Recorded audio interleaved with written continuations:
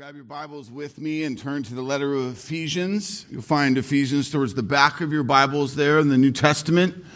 Wonderful gift of our Lord to provide us with this letter written by Paul to the believers in the region of Ephesus. We are today at our 60th sermon in this book. What a great journey it has been, rich and so full of good things for us, the people of God. Full of good news of Jesus Christ our Lord and what he has done. I'm very excited about part 2 today of the Spirit-filled life as we continue to move through chapter 5, verse 18 through 21. Let's read that together. Ephesians 5, 18 through 21. Be filled with the Spirit, addressing one another in psalms and hymns and spiritual songs, singing and making a melody to the Lord with your heart, giving thanks always and for everything to God the Father in the name of our Lord Jesus Christ, submitting to one another out of reverence for Christ. Let's pray. Father, we thank you for this time. What a true gift your holy word is. To have what you want for us, to reveal to us about who you are and how you work and what you have done and what you promise to do, about who we are and what you have for us to honor you. Lord, let us submit to your holy word this morning out of reverence for Christ, that we'd come ready and pliable, not excuse-making, not bowed up with pride or arrogance, but humble and ready and pliable. Move mightily. Our good God, we pray these things confidently in the name of Jesus. Amen. The last part of verse 18 says, be filled with the Spirit. Paul says that the wise and maturing Christian desires to be so filled with the Spirit of God that he or she bears the fruit of the Spirit and the faithful testimony and ministry of Jesus Christ. Fellow Christ follower, we are to walk in the power, the wisdom, and the conviction of the Spirit. How foolish we are to pursue anything other than him to fulfill us, to empower us, to purpose us. When we are filled with the Spirit, when we maximize all that he offers us, he will do marvelous things in and through us. Being filled with the Spirit is not in relationship to any kind of special miraculous gifting that is unique to one individual more than another. The Holy Spirit is fully on board in every believer at salvation. For it is the work of the Spirit to give new birth, spiritual awakening, without which no person would repent and trust their lives to Jesus as Lord and Savior. No, Paul's reference here is to our giving ourselves to the full control and leadership of the Holy Spirit. How much of you is given to the Holy Spirit? And he's saying, let there be a full dose of you, that you would be filled, not compartmentalizing who you are, but given to the Holy Spirit in every way. When we are filled by the Spirit, completely given to God, it means that there's a real purging then of the things that once filled our cup, the things we were once tempted to be filled by. When we're filled by the Spirit, God produces in us a different life than when we tried to be filled by anything else. Church, it's a better life. a more purposeful and focused life, and truly a more God-honoring life. Building on this, Paul then identifies 4 evidences of the Spirit-filled life in the next verses. Last week we studied 2 of them, found in verse 19. Look at that with me. Ephesians 5:19, addressing one another in psalms and hymns and spiritual songs, singing and making a melody to the Lord with your heart. There's a God-centered fellowship that we experience. One another, speaking truth and preaching truth and exhorting one another that wells us up with authentic worship for God. We also saw last week God is exalting worship, addressing one another in psalms and hymns and spiritual songs, singing and making a melody to the Lord with your heart. If you missed our focus on the last couple of Sundays that really are the setup for where we're at today, the first parts of verse 15 dealing with drunkenness and alcohol and instead being filled by the Spirit, that's sermon 2 Sundays ago, and then last week's sermon of God-centered fellowship and God-exalting worship. We took some time to really look at corporate worship in particular. I encourage you to go back and not miss those sermons and find that as a good undergirding to what we're going to study today. As we move into verse 20 and 21, you will see that the Spirit-filled life produces also God-targeted gratitude and Christ-honoring submission. Let's look at God-targeted gratitude. Paul continues saying, giving thanks always and for everything to God, the Father, in the name of our Lord Jesus Christ. You realize without faith, without spiritual life, without the Spirit, you don't thank God. You don't do anything for God. Even if you say you do, your aim is still the flesh. A sinful, enslaved person does not have a true faith-filled aim to please God, to honor God.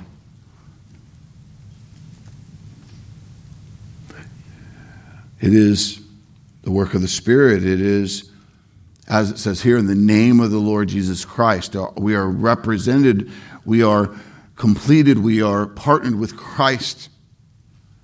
So therefore now we thank the Father. We live for His glory. Paul has already called the saints to thanksgiving earlier in the chapter, in chapter 5, verse 3 through 4, contrasting a thankful practice with the sinful vices of sexual immorality, of impurity, of greed, of obscenity, foolish talk, and coarse joking. Now, Paul returns to the testimony of God-centered thanksgiving or God-targeted thanksgiving as an evidence of one who is filled by the Spirit. Spirit-filled children of God give thanks always and for everything to God the Father in the name of our Lord Jesus Christ. Shakespeare famously once wrote in Ken Lear, he said, "How sharper than a serpent's tooth it is to have a thankless child." How very true that is. Ungratefulness in children produces all kinds of complaining, sour attitudes, fits, gross selfishness, stealing, and just heartache in the home and the life of the family. But consider with me, church, how much more repugnant and problematic it is for the testimony of the redeemed children who belong to God, who have received the gracious forgiveness and deliverance from sin of the Father because of Christ, only to be thankless, selfish, constantly critical, and complaining. Christian, stop and be honest today. Are you guilty of this? Complaining and too often focusing on what you don't have and how things are not going your way, instead of being thankful, joyful, focusing on what you have received in Christ. Paul says in 1 Thessalonians 5:18, give thanks in all circumstances, for this is the will of God in Christ Jesus for you. Paul's teaching those who are in Christ Jesus that the will of God for us is to give thanks in all circumstances. I want you to think about how radical that is. What is the will of God for those in Christ Jesus? That we are thankful people. Despite what we're in the middle of, we're thankful. We're so thankful we give thanks in every circumstance we find ourselves in. We might be full of tears, but also full of thankfulness. Not because you're crazy, but because the work of God through the gospel, the power of the Spirit is at work in you.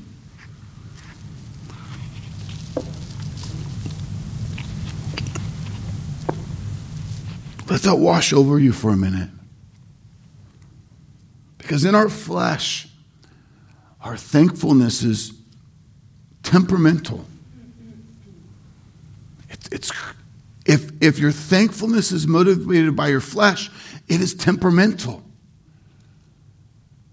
And if all of a sudden you're going, but that's me, my thankfulness is constantly temperamental, so then I would say that you, although you belong to Christ and have the Spirit, are producing or putting forth a thankfulness that's not out of the overflow of the gospel at work in you. Because who you are in Christ and how that good news moves is so much greater than any of your temporal circumstances. When our flesh is at the helm and not Jesus Christ, our attitude is often full of an attitude of frustration, and anger, and bitterness for all the things that didn't go the way you wanted them to, or you had planned on. And so we're grumpy. We're grumpy at all the ways people bother us, or how people didn't live up to our expectations. The will of the Lord is that our attitude would be one of thanks instead of these fleshly responses that we're often way too prone to. And you can connect that to a reality of, are you filled with the Spirit? Is this good news constantly in your mind and your heart and moving and motivating you? Or are you you have some of the Spirit, you're giving yourself to the Spirit in some ways, but then you're also giving yourself in your hopes and your longings to these other things. The evidence of a life filled with the Spirit is one of steadfast thankfulness. The question is how? How can it be an authentic response and not just a self-made override or a mask we put on? And the answer is the gospel. How can you truly and authentically be thankful in every circumstance? Saving grace. Life with God. A life you didn't earn or deserve in any way. A grace that has set you free from a prison of shame and doom like nothing else. Paul says in Romans 6:17, but thanks be to God that you were once slaves to sin, that you who were once slaves of sin have become obedient from the heart to the standard of teaching to which you were committed. You were slaves of sin and death, but have been set free to serve Jesus and obey his commands and to live for his glory. Paul says, thanks be to God. Church, constant thankfulness is the proper response of the gospel of Jesus in our lives. Here again, the heart of Paul as he writes to Timothy, 1 Timothy 1:12 through 15. I thank him who has given me strength, Christ Jesus our Lord, because he judged me faithful, appointing me to this service, who formerly I was a blasphemer, persecutor, insolent opponent, but I received mercy because I had acted ignorantly in unbelief. And the grace of our Lord overflowed for me with the faith and love that are in Christ Jesus. The saying is trustworthy and deserving of full acceptance, that Christ Jesus came into the world to save sinners, of whom I am the foremost. All of that gospel reality, all of that clear view of who he was and who he now is in Christ. And what does it produce? I thank him. He's thankful. Paul gets it. He gets the motivation for constant gratitude to God because he sees that he was a slave. He was doomed. He had no hope on his own, and yet God in his mercy set us free. He gets how far away from God's holy standard he was. So he's so thankful of what God has done to send Jesus to atone for the sins of his people. This is why we are thankful in all circumstances, church. There is an attitude of gratitude that the redeemed people of God must be known for the gospel to shine in and through us in this dark and depressed world we live in. It can't be fake. It can't be superficial. It must be fueled by the gospel that changes everything in you. You must be fueled by the Spirit who is now completely at work in and through you. Church, we have to do some serious business with this morning, because I fear that far too many of you and your faith is too compartmentalized, and therefore it misses the opportunity to really be thankful in everything. And so I ask you personally to think about it. Is this you? And maybe a way to evaluate that is, are you known as a person who's constantly thankful? Is that how people know you? That's your disposition, your testimony? Or are you known for being a negative person? A person who's always grumpy, always has something to complain about? Are you constantly bitter at how life is coming at you, always finding something to gripe at? Do you realize that there's a gospel work and motivation that can cause the most chastised, the most abused, the most cheated person in the world to truly be reborn with a demeanor of authentic thankfulness? When other people run into you, when they run into the people of Disciples Church, what do they walk away thinking of? What's the thing they can't shake? What do they experience or hear from us as they interact with us? Do they sense a joyful contentment, a thankfulness no matter what you're going through? Or do they experience people who are often really no different than anyone else in their testimony? I want you to do business with this morning, so that what we leave here with is not an effort for a superficial thankfulness, but one that is truly the overflow of the Spirit at work in you, of the reality of truly who you are in Christ and the gospel. The rebirth of that, the being set free of that sin, it moves in you. You're a redeemed child of God. The absence of a true God-targeted gratitude should be of great concern, Christian, to you. Because maybe that means an absence of true understanding of the depth of the saving grace that has been given to you. Paul warns of this in 2 Timothy 3, 1 through 5. But understand this, that in the last days there will come times of difficulty.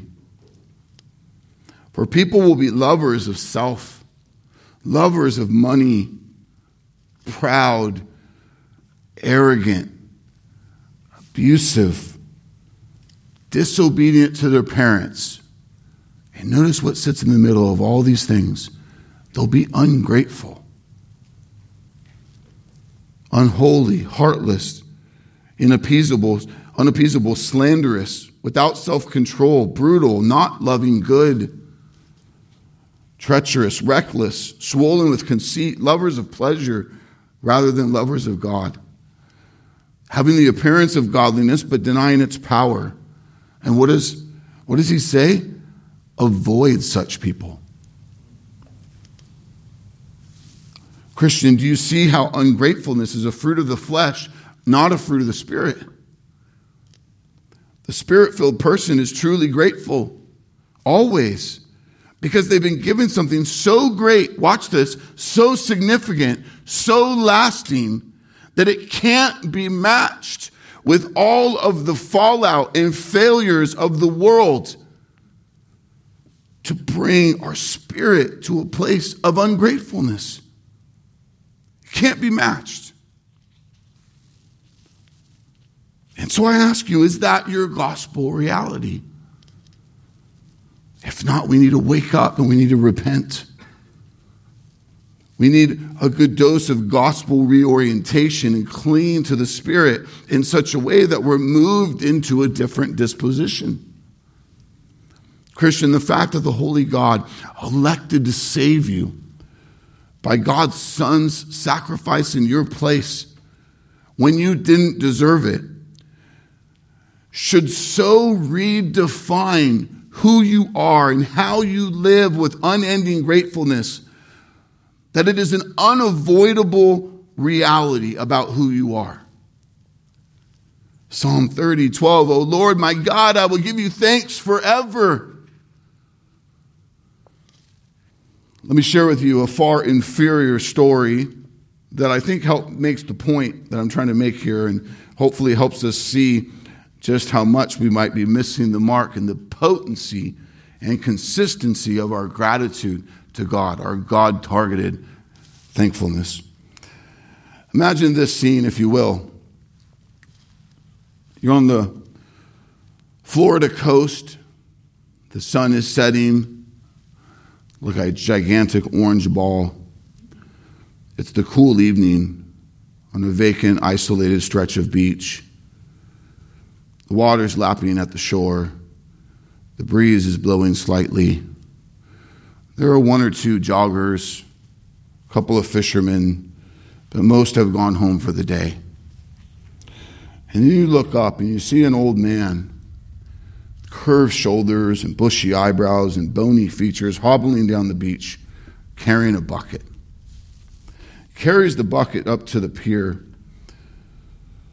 He stands on the pier, and you notice as he looks to the sky, and all of a sudden then you see a mass of dancing dots.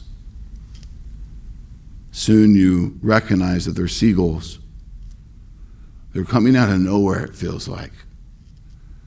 The man takes out of his bucket handfuls of fish and begins to throw them on the dock. The seagulls come and land all around him. Some land on his shoulders, some land on his hat, and they eat the fish. Long after the fish are gone, his feathered friends linger. There he is, the old man and the birds. What's going on here? Why is this man feeding these seagulls? What could compel him to do this? Week after week, as he does. The man in the scene is Eddie Rickenbacker, a famous World War II pilot. His plane, the Flying Fortress, went down in 1942, and no one thought he would be rescued. Perhaps you've read or heard about how he and his 8 passengers escaped death by climbing into 2 rafts for 30 days. They fought thirst, the sun, the sharks, but what nearly killed them was starvation. Their rations were gone within 8 days, and they didn't have anything left. Rickenbacker wrote that even on those rafts every day, they would have a daily devotional and prayer time. And one day after devotional, Rickenbacker leaned back, put his hat over his eyes, tried to get some rest. Within a few moments, he felt something on his head. And within an instant, he knew it was a seagull that had perched on his raft. But he knew they were hundreds of miles from the shore. Where did the seagull come from? He was certain that if he didn't get that seagull, he would die. Soon all the others on the two boats noticed the seagull. No one spoke, no one moved. Rickenbacker quickly grabbed the seagull, and with thanksgiving, they ate the flesh of the bird. They used the intestines for fish bait, and they survived. Rickenbacker never forgot the gift that the seagull was to him, the sacrificial guest. So every week he goes out on the pier with a bucket of fish and says, "Thank you, thank you, thank you."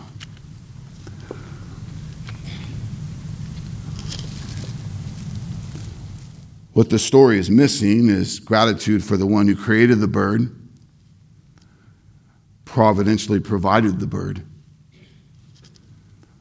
The one is truly worthy of his gratitude. But I think the story helps reveal why. Why we would be thankful every day for what was provided for us so that we would spiritually live.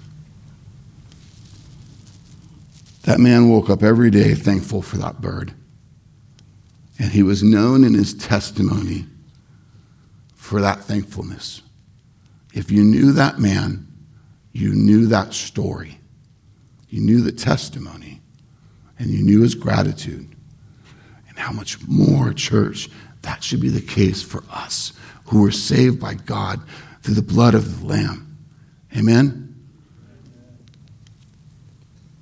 See with me the potency of that testimony. This should be our testimony. So much more, your salvation in Christ and because of God's grace is truly a life-altering event of the greatest proportions that should bring with it a never-ending testimony of God-targeted gratefulness. Dads, we need to be known for this in our homes. Moms, too. Children who are saved. Is this how you're known among your peers? Is this how we're known among our coworkers? Is this how we're known in our neighborhoods? Let me remind us of the testimony of Habakkuk. He models it for us well. And I think it's particularly helpful in times like these that we're in the middle of. In the beginning of Habakkuk's testimony, he's not in a good place. Cries out to God with complaints and bitterness for his hard situation. Habakkuk 1:2-4. O Lord, how long shall I cry for help, and you not hear? Or cry to you violence, and you will not save? Why do you make me see iniquity? Why do you idly look at wrong? Destruction and violence are before me. Strife and contention arise. So the law is paralyzed, and justice never goes forth. For the wicked surround the righteous, so justice goes forth perverted. Over the next few chapters and verses, we see God do a very important thing for Habakkuk. He reminds him who God is and what God has done. Habakkuk 1:5, look among the nations and see, wonder and be astounded. For I am doing a work in your days that you will not believe if told. Maybe you're tracking with me and applying some of this to the very days we're in. I would encourage you to consider going back to our podcast and taking time to really sit with the meat of Habakkuk. I preached through it years ago. I believe it will be a great help to you in navigating the times that we're in right now. God says, look and be astounded. I'm doing a work in your days that you would not believe if I told. And how often do we look at our situation and circumstances and say, God, what are you doing? God goes on to tell him what his sovereign plan is. And it makes no sense to Habakkuk. He tells them things are going to get worse before they get better. But Habakkuk recalls the unfathomable things that God has done in the past, and it causes his soul to well up with faith in God. His circumstances have not changed, notice, and he's just been told they're about to get a lot worse. He stops resting on his circumstances and he starts standing on the faithfulness and the sovereignty of his mighty God. And even though the storm rages on the surface, he's been reminded of the strength of the rock he stands on. To the point that he says in chapter 3, verse 17, watch this, even though it's bad and it's about to get a lot worse, he says one of the most potent words in the mouth of someone who has true faith in God. Here's all this bad. Here's all this persecution. Here's how it's all going bad. And he says, yet I will rejoice in the Lord. I will take joy in the God of my salvation. Habakkuk 3:18. Even while standing downstream of absolute physical ruin and abject famine, the prophet is prepared to trust in God. He realizes that inner peace and thankfulness did not depend on his outward prosperity, but on the God of his salvation. Notice Habakkuk did not state that he would merely endure the hour of distress that was coming his way. He said he would rejoice in the Lord and be joyful. That he would take on a true attitude of gratitude. So I ask you again today, are your feet firmly grounded on the rock that is Jesus Christ, on the God of your salvation, that you are filled in the Spirit? When the temporary is crumbling all around you, when injustice and death and immorality are literally raining down in your life, and the storm waters are raging, do you remember who you are in Christ? Who the God of your salvation is?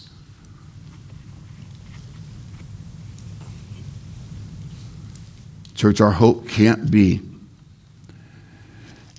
in the production of our retirement package, in the promise of employment tomorrow, in the leaders that are elected to office,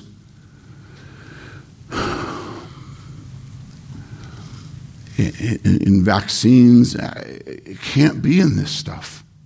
It has to be in God.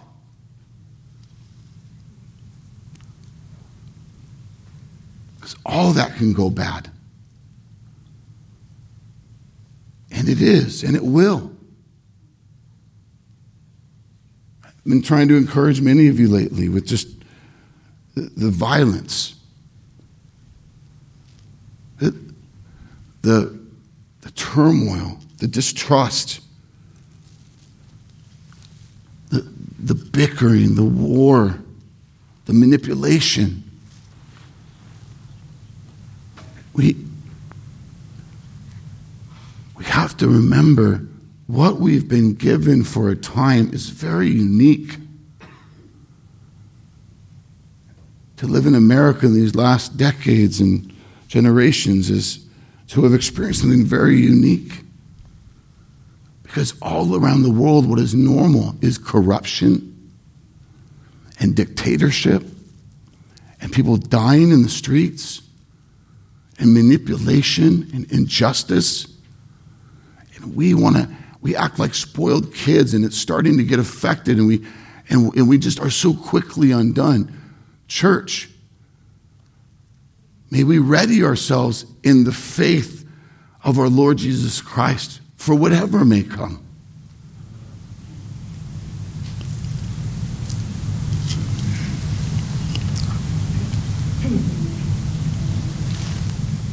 That the Lord himself very well may be saying to us, look among the nations and see and wonder and be astounded, for I'm doing a work in your days that you would not believe if told. You know, he went on to tell them he's going to rise up their enemy against his people. His people are going to die. And Mac's like, how does that make sense? And his ways are not our ways, church. He's far above our thinking and understanding. He is perfect, and we are not. Are you able to say, yet? Here's all the bad, here's all the misery, here's all the heartache, and yet, here is the God of my salvation, which brings my heart total joy and gratitude. Church, this is why we do what we do, to grow in joy. My job as one of your shepherds is to constantly reorient your heart to the Lord of your salvation, the Lord of joy. To preach the word in all its fullness so that your heart stay full in the truth and the wonder of the work of God, filled with the Spirit, so that you too would heed God's words when he says, look and see and wonder and be astounded, be boggled. That your faith will be so full and your joy so complete and your heart so ready to be thankful that we genuinely have a God-targeted thankfulness. And that is what we're known for. Amen? Look with me at the next verse, verse 21. He goes on to say we are to submit to one another, submitting to one another out of reverence for Christ. What is submission? To submit means to line up under one another. Biblical submission means a joyful, humble, wholehearted commitment to follow an appointed authority. When the Spirit is at work in you, you will practice submission to God-given authorities in your life. The ones He's commanded us to submit to. And when we do this, we show reverence to Christ. What does it mean to show reverence to Christ? Reverence here means a right fear, a high regard, a deep respect. We honor Christ as our Lord by submitting to those in authority that He has placed over us. And I just ask you up front before we begin to dig in, again, is this your testimony?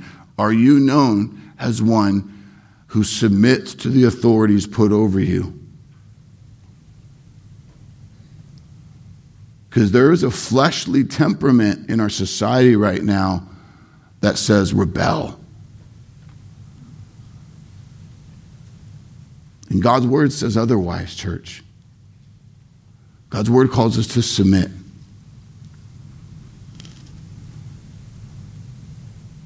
So what are the authorities God has placed over you? Let's do business with that. Well, it would depend on who you are, who God has ordained you to be. This command in verse 21 sets up the particular examples of God-honoring submission that Paul is about to talk about in the coming verses of this letter. This commission for us to be submitting is a big theme in our coming weeks and months, church, as we move through the end of chapter 5 and into chapter 6 of Ephesians. I'll give you a couple examples, a couple tastes of where we're headed, and in this, some reminders of who we're called to by God to submit to. Children are to submit to their parents. Ephesians 6, verse 1, children, obey your parents in the Lord, for this is right. Servants are to submit to their masters. Ephesians 6, 5, bondservants, obey your earthly masters. What also falls under this one is really any of the basic lines of authority. It's what Paul says in Colossians 3:22, obey in everything those who are your earthly masters, with sincerity of heart, fearing the Lord. This means that if you're a player on a team, you are to rightly submit to the coach. If you're a soldier in the military, you are to submit to your ranking officer. If you're an employee of a business, you are to submit to your boss or the one you're called to report to. If you're a student of a school, then you are to submit to your teacher. In the coming weeks, we're going to see in Ephesians 5 that it is God's good and perfect will that wives are to submit to their husbands. Ephesians 5:22, wives, submit to your own husbands as to the Lord. Elsewhere in the New Testament, we read other commands of submission and authority, hierarchy. Husbands are to submit to Christ, 1 Corinthians 11:3. But what I want you to understand is that the head of every man is Christ. The head of every wife is her husband. And the head of Christ is God. Church society is to submit to the governing authorities. Romans 13:1 is one of the many places we see this. Let every person be subject to the governing authorities.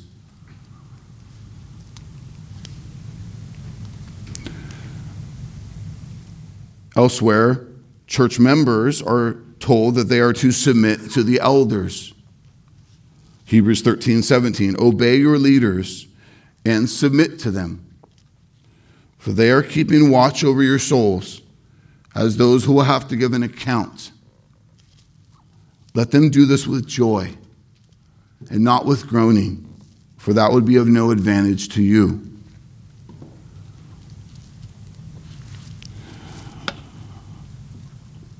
All believers are to submit to Christ. Ephesians 5:24, the church submits to Christ. James 4:6-7, God opposes the proud but gives grace to the humble. Submit yourselves, therefore, to God.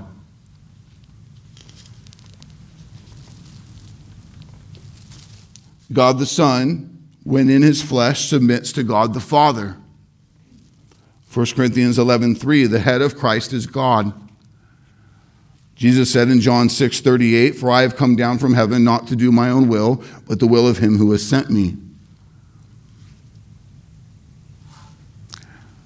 So, all these beautiful and great examples of God's command on us to submit to the authorities is put over us. And like I said a moment ago, it depends on who you are as to who you're called to submit to. My question to you is, do you take that seriously? Or in your flesh, are you quick to reason and make excuses and justify a different path?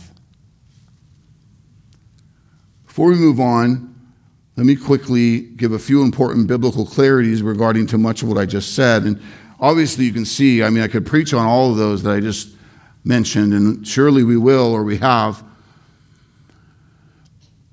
Church, it is always essential that Scripture interprets Scripture. And so we understand what one verse is saying in light of all the rest of Scripture. And this keeps us from grabbing hold of a verse and saying, see, look what this says. We have to do this. And sometimes what that says in and of itself is missing the fuller intention or command of God in all of Scripture as we are to rightly understand it. So we must be Bereans, we must be diligent to do this and not be interested in plucking statements or words out of Scripture and making them stand on their own to say something that the Bible does not.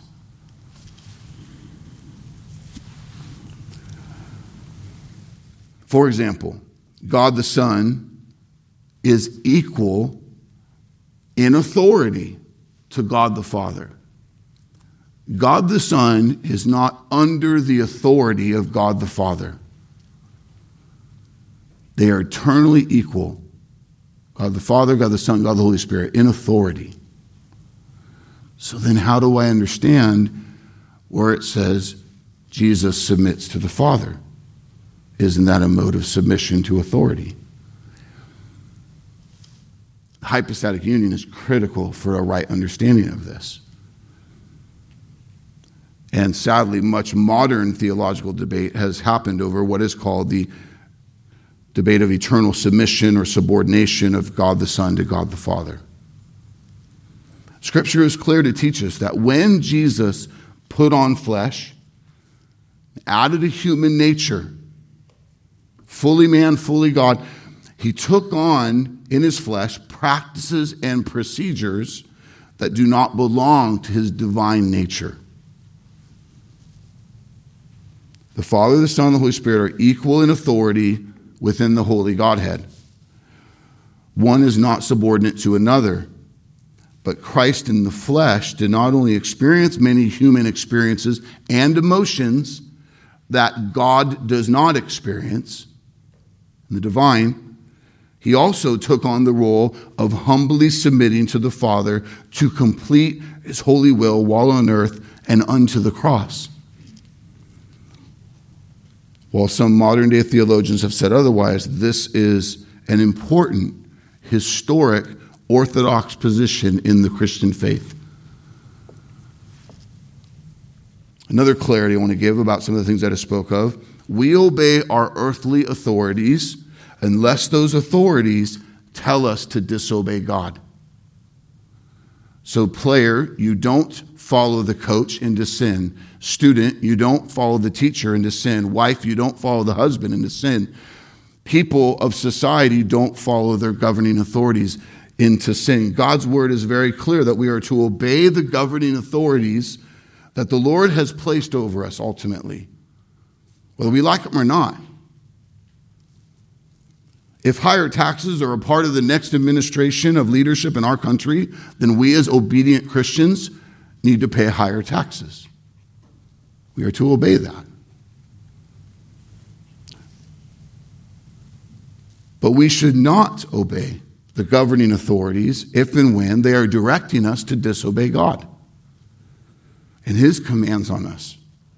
So, for example, the time in life we're in, when the governor of our state directs churches to not meet or tells us how we are to meet, he doesn't have that authority. So we, the church, obey God and don't follow the authority or protocols of the state regarding these matters. This is what Christians do because our allegiance and our submission is first to God. Amen? A poignant example of this we see in Scripture, Acts 5, 27 through 29. When they had brought them, they set them before the council, and the high priest questioned them, saying, "We strictly charge you not to teach in his name.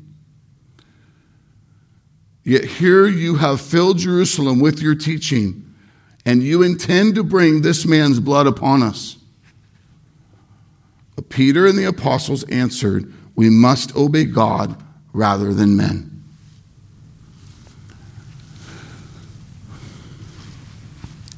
This is much of our reality in this moment, church, and I can only believe it will continue to be.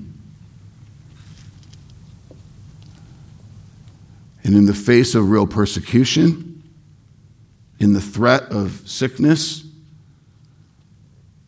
of cultural persecution or opinion, who do we belong to and who will we obey? May it be the living God and not men. One last point of clarity about obedience and submission that's important. Obedience doesn't mean you have to personally agree with the person that you're honoring. There will be many times that what the authority that God's placed over you asks you to do something that you don't personally agree with or like. But it's not dishonoring to God or his commands. We need to understand that God's word still calls us to honor them, to submit to them. You don't have to like it. You don't have to agree. If what you're being asked to do doesn't go against what God's called you to do, then you should submit to them. And where you have liberty and freedom, then you can exercise that. When you do this, now check this, you're honoring God. And if they're making poor leadership decisions, then that's on them, not on you. they'll stand before the Lord to give an account for that. You honor God by submitting rightly. Submitting to one another out of reverence for Christ. See with me that this verse is not saying God defined authority is put away and everyone is equal in authority and has to submit to everyone else the same. There's been a lot of misreadings of this verse to say that this is saying we all submit to one another. See? I've had wives dealing with the next text of submission to their husbands love to roll back to this verse and go, but we're to submit to one another. Like one is contradicting the other. No, this one another, this submitting is a call to biblical submission to the authorities in your life that God has put over you in all their varying degrees. It's not a call to usurp hierarchy or authority as God has defined it.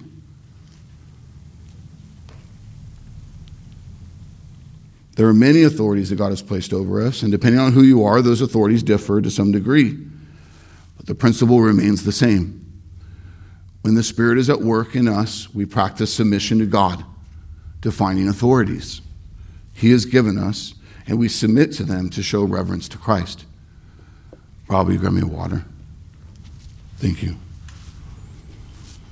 Our modern day society, full of sin and wicked ways, is on a mission, church, to undermine this important design and call of God.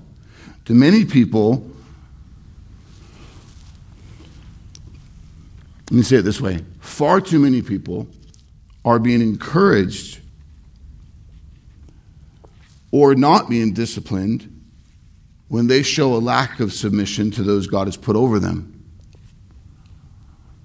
We need to be mindful of Scripture, church, not the movement of popular movements or influences on our life or tradition. And where repentance needs to happen in these areas, church, we need to go to work. So where is submission to authority not happening in your life in these ways, as we're commanded to, thank you, as the Spirit is at work in us as it should be?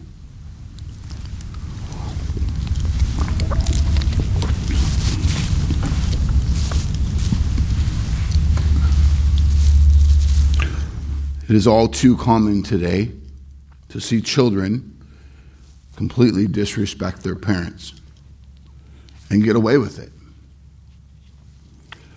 because the parents are failing to be the God-appointed authority that He has called them to be in their children's life.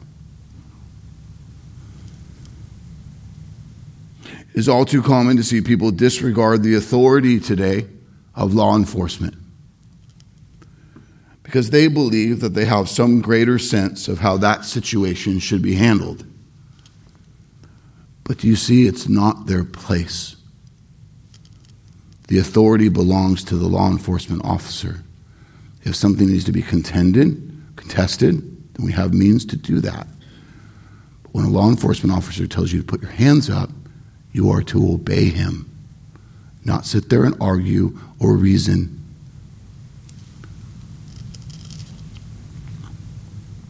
It is all too common to see modern-day church members disrespect or disregard the leadership or authority of their God-appointed shepherds. The attitude is, as long as what you're saying is something I agree with, then I'm in. I'll follow you. But when I don't like it or I disagree, then I will not. Despite how biblical it may be. And I would say, you don't have that freedom. Not according to God's economy. If it is biblical, then you should submit to your elders joyfully, faithfully. Don't make us chase you. Don't be dodgy. Don't be excuse making. Practice God-honoring obedience. Humble yourself to do that. It's too common to see marriages not lived out in the way God has designed them to be, as wives fail to joyfully submit to their husbands, or in many situations where husbands are failing to lead their wives unto the Lord.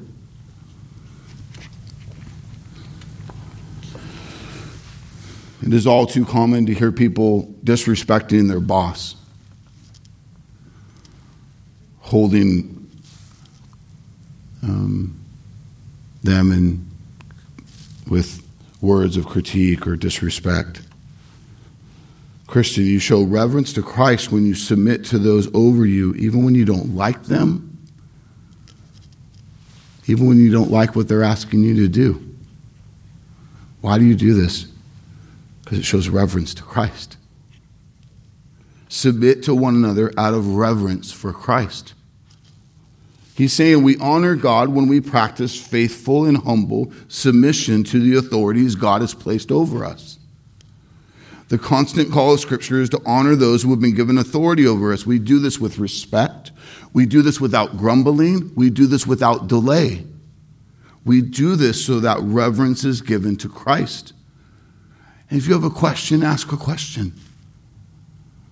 Communication's good. Let it be a way unto honoring those God's put over you.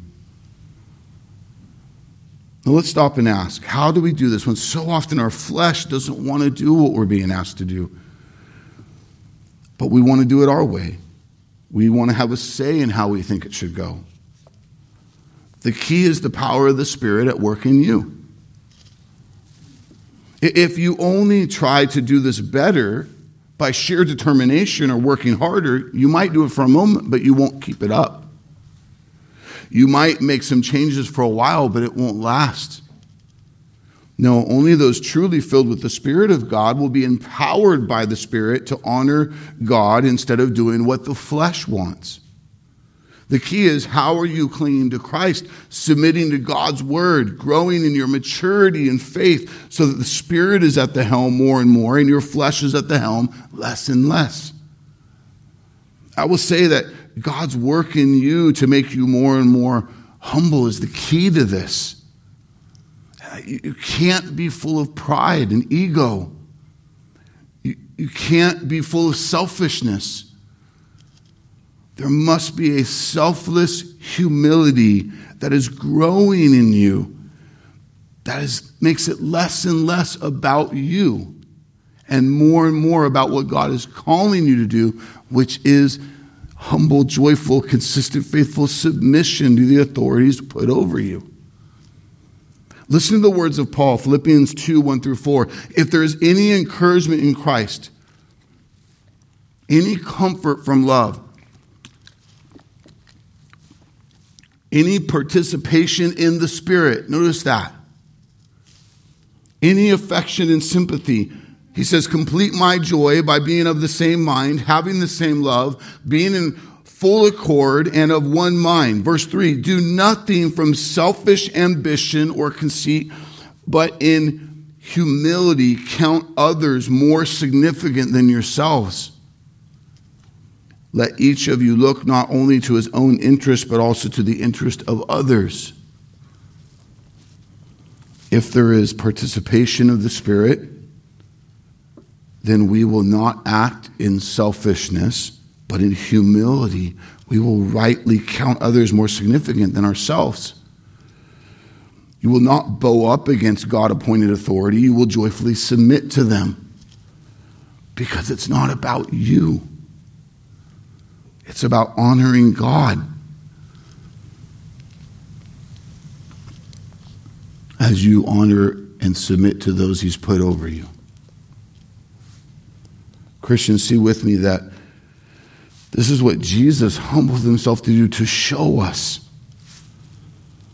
God's not asking you to do something that is out of bounds. God the Son came and modeled this for us. Look at the next verses in Philippians 2, 5 through 7. Have this mind among yourselves, which is yours in Christ Jesus, who, though he was in the form of God, did not count equality with God a thing to be grasped, but emptied himself, taking the form of a servant, being born in the likeness of men.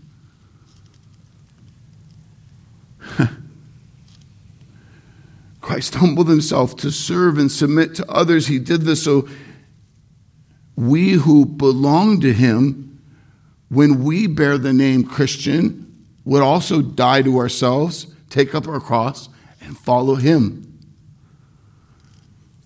You honor Christ as you live out your Christian life in humble submission to those that God has put over you. This is Paul's point, saying Spirit-filled Christians humbly practice submission to the authorities over them. And what motivates God-honoring, Spirit-empowered submission to one another? Reverence for Christ.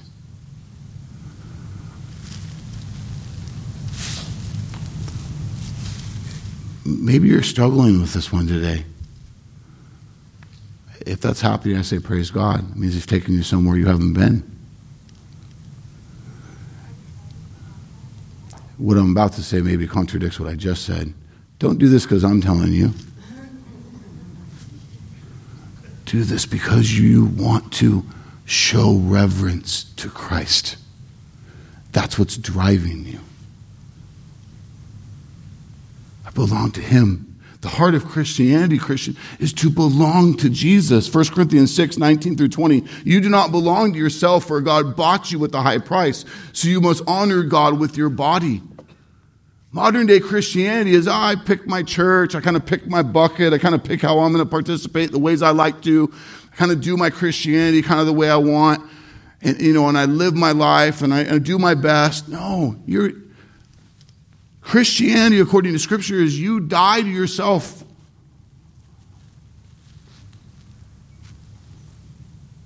There was a time where in our name discussion for this church, those who were in this discussion and laugh, I had a very hard press at one point, a big ask that we would consider calling ourselves Crucified Church. Because that's such a central part of what it means to really be a Christian. That is so often not understood today. And yet when we started to talk about like crucified kids and some of these other, it just started to go bad.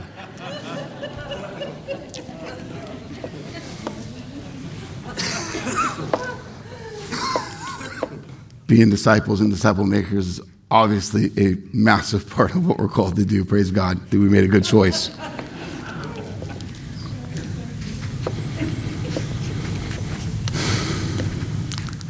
You don't belong to yourself. True Christianity is you've died to yourself and now live for Christ. The path you are on belongs to Him. Your retirement plans, the way you steward your days, what you do with yourself, it's not a matter of what you like, what's convenient, what works best. It all belongs to Him.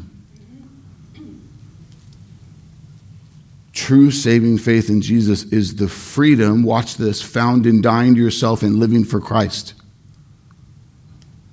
I want you to hear the other nuance, what I just said. I said freedom in Christ means belonging to Him. Freedom and belonging typically don't go together. But it is critical we get this, not just in our heads, but our hearts. Christian, what it means to be a Christian is to belong to Jesus. To submit your life to Him, to die to yourself and live for Him. Listen to Paul's words in Romans 12, 1 and 2. I appeal to you, therefore, brothers, by the mercies of God, present your bodies as a living sacrifice, holy and acceptable to God, which is your spiritual worship. Do not be conformed to this world, but be transformed by the renewal of your mind, by testing that you may discern what is the will of God, what is good and acceptable and perfect. How I pray that you will truly and fully submit your life to Jesus, to not be wise in your own eyes, no longer living according to the priorities of this world or the longings of your flesh, but to long to live for God, live for Him and under His authority. Do you count it utter joy to be under the authority of God, to be a slave to Christ? Do you joyfully call Him Master? What is amazing is that when we are reborn in true faith, we don't want to be under our own authority anymore. We see the lostness of our old ways. We want to be commanded by God. We want His law to instruct and direct us. So do you submit to God? Do you submit yourself to His law? Meaning when His written word says something totally opposite to what you want or what you think is right, you submit. You don't go your own way. No matter how in love you are, no matter how much financial sense it makes, no matter how good it feels to you, you don't give in to your flesh or your selfish reasoning. No, you honor God. You put your life on the altar. You obey his commands, and it is your joy to do so. Finally, the New Testament calls for our submission, church, to be a marker of our exile testimony. When we do this the way God equips us, commands us, there's our submission stands out as this sweet testimony of belonging to Christ. Listen to Peter's words, 1 Peter 2, 15 through 20 as we close. For this is the will of God, that by doing good you should put to silence the ignorance of foolish people. Live as people who are free, not using your freedom as a cover-up for evil, but living as servants of God. Honor everyone, love the brotherhood, fear God, honor the emperor. Servants, be subject to your masters with all respect, not only to the good and gentle, but to the unjust. For this is a gracious thing. When mindful of God, one endures sorrows while suffering unjustly. For what credit is it when you sin and are beaten for it, you endure? But if when you do good and suffer for it, you endure, this is a gracious thing in the sight of God. Church, do you see the testimony of those who belong to Christ? It's one of submission. And we show reverence to our Lord as we do. Your call is to submission. If we do this, even in the face of suffering, Peter says this is a gracious thing in the sight of God. This is the testimony God wants us to have. We must see how important this is to God. Paul is going to spend much of the next part of this letter speaking to God-honoring submission in many important ways. I pray you don't miss what is to come. I look forward to this time in God's Word together, especially as next week we enter into the full and wonderful topic of marriage in one of the biggest and most important texts of all Holy Scripture as dealing with that topic. Be praying for me, be praying for those who would join us as we dig in over the weeks to come. I want to close today's service in a time together at the Lord's table, the body of Christ, united as one in testimony and obedience. This is a practice the Lord himself instructed the church to do until he returns to take us home and be with him in holy heaven. Hear the testimony as given in Luke 22, 14 through 20. When the hour came, he reclined at the table and the apostles with him. And he said to them, I have earnestly desired to eat this Passover with you before I suffer. For I tell you that you will not eat it until it is fulfilled in the kingdom of God. And he took a cup, and when he had given thanks, he said, take this and divide it among yourselves. For I tell you, from now on I will not drink of the fruit of the vine until the kingdom of God comes. And then he took bread, and when he had given thanks, he broke it and gave it to them, saying, this is my body, which is given for you. Do this in remembrance of me. And likewise the cup after they had eaten, saying, this cup is poured out for you, is the new covenant in my blood. Jesus gave this practice for us to testify, church. Testify of what he has done to a watching world, that they would see his substitutional sacrifice on the cross for undeserving sinners. Our prayer is that if you don't know Jesus as Lord, you would repent and trust in him. If you do not know Jesus as Lord, this is not for you to participate in, it's for you to witness, for you to watch these who go to the table, see that God has saved them despite themselves. That you too need a Savior or you stand condemned. It is our prayer that you would repent and believe and one day join us at the table, not only here, but forever. Amen, church? Only Christ can save us. And he is the one due all our obedience and praise. And so we come faithfully to the table. I'm going to pray. The band's going to lead us in the last song. The tables around the room will be open for you to participate, church. Let us do this in honor of the King. Jesus' name we pray. Lord, we thank you for this time together. We thank you for the sacrifice of the Son, his humility, his model, and his